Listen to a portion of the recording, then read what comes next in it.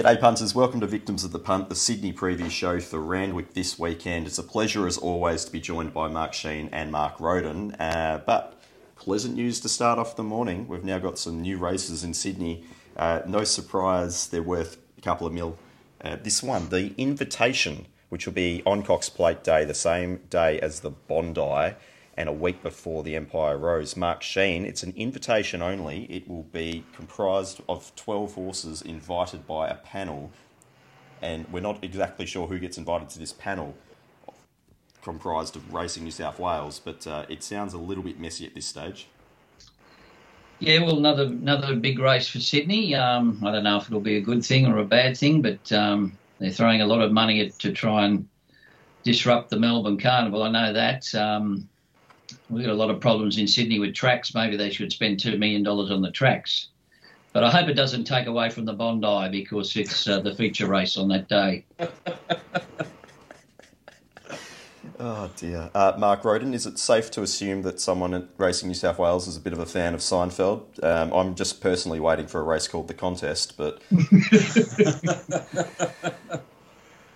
No, they've consulted the boss's dream journal again and pulled out another page out of that. It's, remarkable. It's July too. It's only 3 months away. It's not giving people much time to even build a campaign around it. It's a few of these races have been really late notifications like that. Late winter. But anyway, I have to echo what Mark says. That the condition of the major tracks in Melbourne is so far advanced on that of Sydney that it's not funny. Unless it rains on the day, Flemington is always a great surface. Caulfield's not bad. Sandown, the amount of racing that Sandown cops in the wet and still is okay is remarkable. Can be leaderish sometimes, but and like tracks like Randwick, you don't know what you're going to get from one day to the next. I think their priorities are a little out of whack. I'm saying that as a punter, but we know what they think of him. Exactly right. Well, we have 10 races as per the new usual here at Randwick. Mark Sheen, I'll just get a quick weather report because it's saying here heavy 9 to start with, and this is on Friday morning.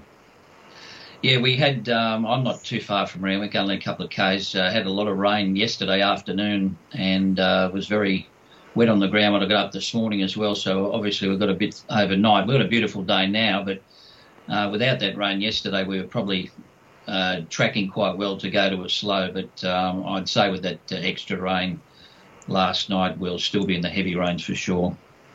Okay. Yeah, it's a very high Pinot rating at this stage too, 6.14.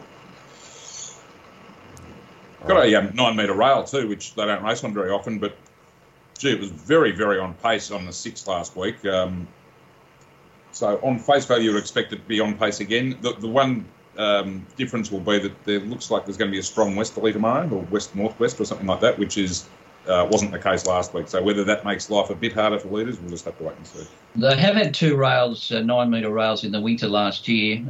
Fence was off one day, and then second day was hard fence early in the day, and then it chopped out late. So I don't know. I think it'd be swoopers by late in the day if it doesn't end up like last week, which was again another joke like Wednesday.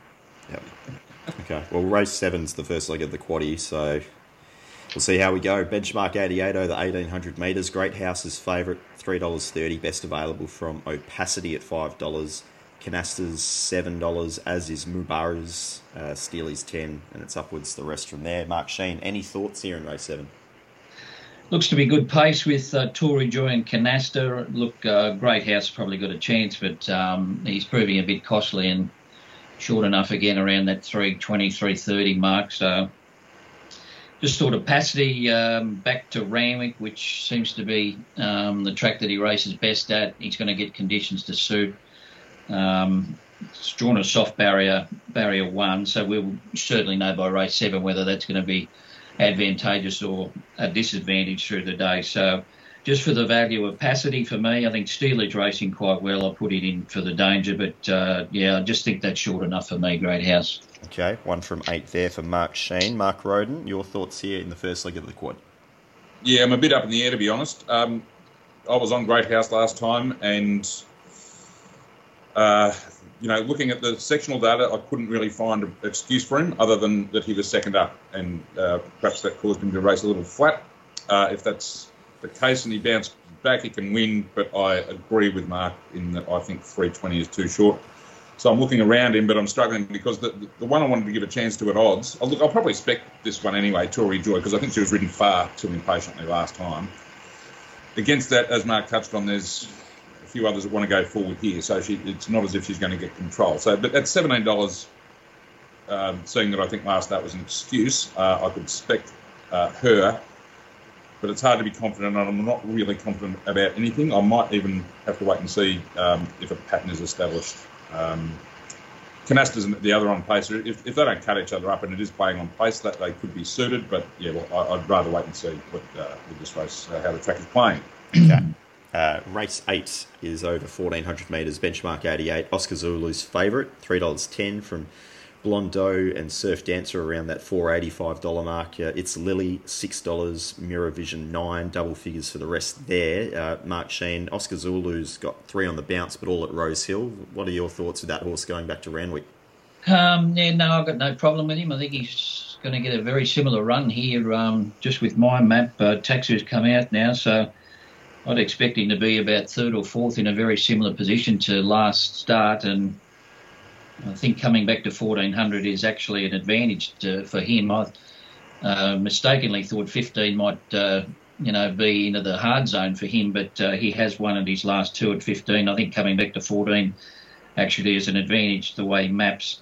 Surf Dancer's a query at a couple of trials, hasn't really jumped out of the ground at me, although I do find some trouble with the Waterhouse pot reading those trials, but I couldn't take that price off what I've seen.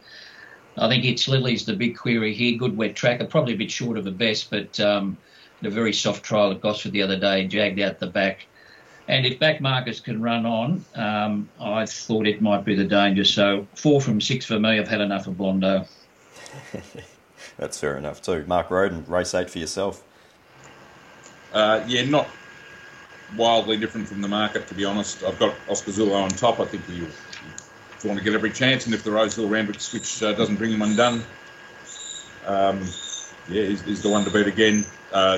Don't know Surf Dancer, don't know about first up in the heady. I can't see. He's got one failure and went overseas, I see. So I don't know that first up, if his genuine heavy is going to be what he wants, but he's certainly going to put himself in the race. I too am sick of Blondeau. I won't be considering it. It's Lily. It's got my Joe McDonald on switch as well. A definite chance, but does get back. Yeah, found it hard to get my head around this race, to be honest. Okay. Race 9 is benchmark 78, also over 1,400 metres. Expat is favourite at $3, and you've got 8 Diamonds at $4.80, $6.50 for Fortune Seeker, $8 for Exotic Ruby, $8.50 for Steel Diamonds, and well and truly into double figures for the rest there. Mark Sheen, race 9 for yourself. Yeah, I think a lot will depend on the track pattern here. With if leaders are winning, obviously Expat's in the right position. 8 Diamonds is the second favourite and can be a bit tardy at the start, so certainly won't be in the leading pack. But there does look to be a bit of speed here, with also Vitesse and Vinciano and Fortune Seeker engaged in the race. So Expat has done a bit of work and won 2 starts ago. She does seem to be able to overcome doing that early work. 3 out of 3 on the heavy. Just makes it a bit hard sometimes if they're getting off the rail for the leaders, though. So I'm just going for the value with 8 Diamonds if they're getting off the rail, and that just negates the leaders a little bit. So I think it's a 2-horse race for me. I think Expat is clearly the danger, and I can't find anything else in the race. Okay. Mark Roden, for yourself? Yeah, very, very similar thought process here. At this stage, I want to be on 8 Diamonds, but that's assuming it's not mad on pace like last week. If that's the case, obviously that swings it back in favour of Expat, and I'm sure the market will swing that way too if that sort of pattern doesn't emerge early.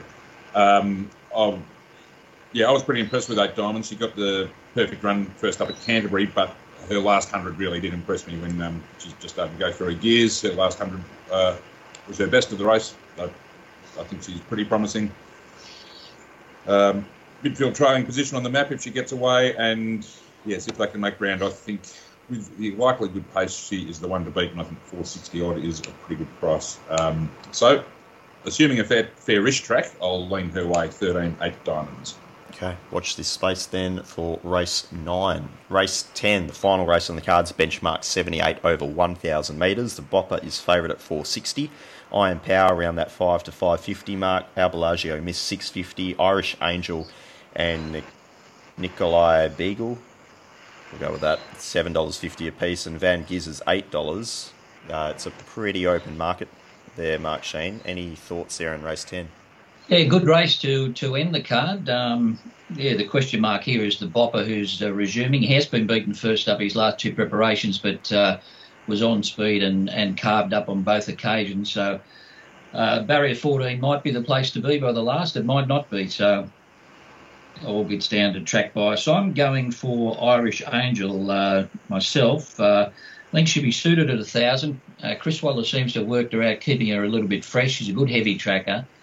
I thought a run at Rosehill was pretty good the other day, where she got a long way back. She bolted in first up off a good trial at Canterbury, and I think the track conditions suit her here, so just a little bit of value her way. I thought Handspun might be a bit of value also, number 3. I don't know what to make of the Bopper. As I said, a lot will get down to how the track's playing by the last, but Irish Angel on an each-way basis for me in the last. Okay, certainly some pretty good splits there. Last start from Irish Angel over the last 400 metres or so. Mark Roden, your thoughts in the last race? Yeah, I was happy enough to go around the Bopper first up on the heavy tomorrow, assuming they run. I'm not hugely confident again, but I might follow up on Van Giz. It was a narrow win last Saturday, but she was one of the few to do it from a wide trip. She sat 3 wide on speed there and managed to get it done when the 2 insider had far better runs considering the way the track was playing. Wet track, no problem at all for her, and stable going very well. Iron Power, I think fresh at 1,000. I like that setup, but I don't know about it this wet. And Albellagio missed the other one. Likes the wet and in form. And as Mark mentioned, Irish Angel, I'm just a little concerned about her racing style if it is at all on pace. But her weight figures last start were very good. Not a race I'm mad keen on, but I probably have something on Van Giz and work around those others I mentioned. But yeah, a bit up in the air again. Okay, well that brings us to the end. I'll get your best plays, whether they be best bets, value bets or lay bets. Mark Sheen, I'll start with yourself. I thought Honey Creeper would be hard to beat in the first. Unfortunately, the price went off in about 8 seconds there the other day. But I thought didn't have the best of luck in the run, comes back to 2-year-old company.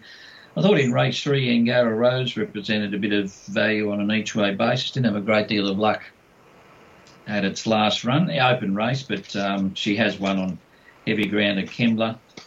And Le Chevalier probably looks hard to beat with J-Mac going on. So they're the best, just depending on how the track plays, of course. Okay, very good. Mark Roden, your thoughts here? Yeah, I'm with the Angara Rose as well. I was on her at Kensington. It was a bit of a tough watch, but she did close up very well. And with a better run, more luck tomorrow, I think she can be in the finish, and I think she's a good price. And I'll 8 Diamonds if the track's fair. I think I'd have her favourite for sure on a fair track. Okay, very good. Well, that is the preview there for the quaddie legs at Randwick. Best of luck to you both. There's also Goulburn action there tomorrow, Mark Roden, isn't there?